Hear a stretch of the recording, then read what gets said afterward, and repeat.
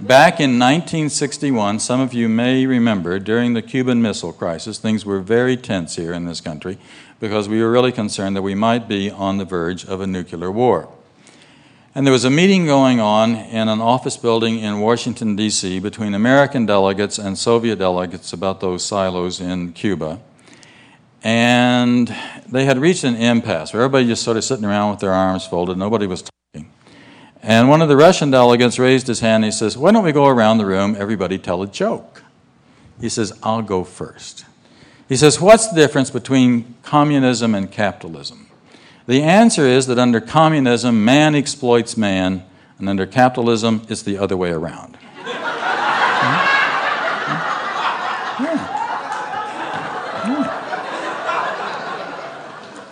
So that set off an explosion of laughter inside that office building, and who knows, that explosion of laughter may very well have prevented another explosion, which would have had devastating consequences for this whole world, right?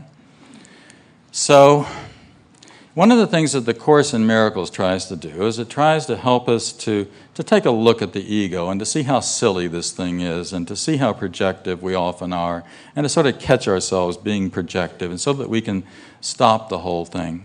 There's a wonderful story, by the way, that's told about a guy who's talking to his doctor one day and he says, "I think my wife Gertrude is getting hard of hearing."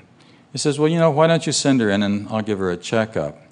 He says, "I don't know. Gertrude's a very proud woman. I don't think she'd just voluntarily come in on her own." He said, "You could do a little test yourself. Go home, stand about, say, 20 feet away from her, say something in a moderate tone of voice, and see if she hears you. If she doesn't walk to, say, 10 feet away, say something in the same tone of voice, see if she hears you. Just see how close you've got to get before she hears what you say." He says, "Fine." He goes home, he opens the door, and as he opens the door, he sees that Gertrude is standing with her back to him, cooking something on the stove in the kitchen. He's about 20 feet away at that point. So from that vantage point, he says, "What's for dinner?" Doesn't hear a word coming from Gertrude. Walks over to the kitchen door. Now he's about 10 feet away. From that vantage point, he says, "What's for dinner?"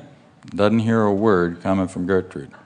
Walks right up behind her, and he says, "What's for dinner?" She turns around, she looks at him, and she says, "For the third time, chicken!"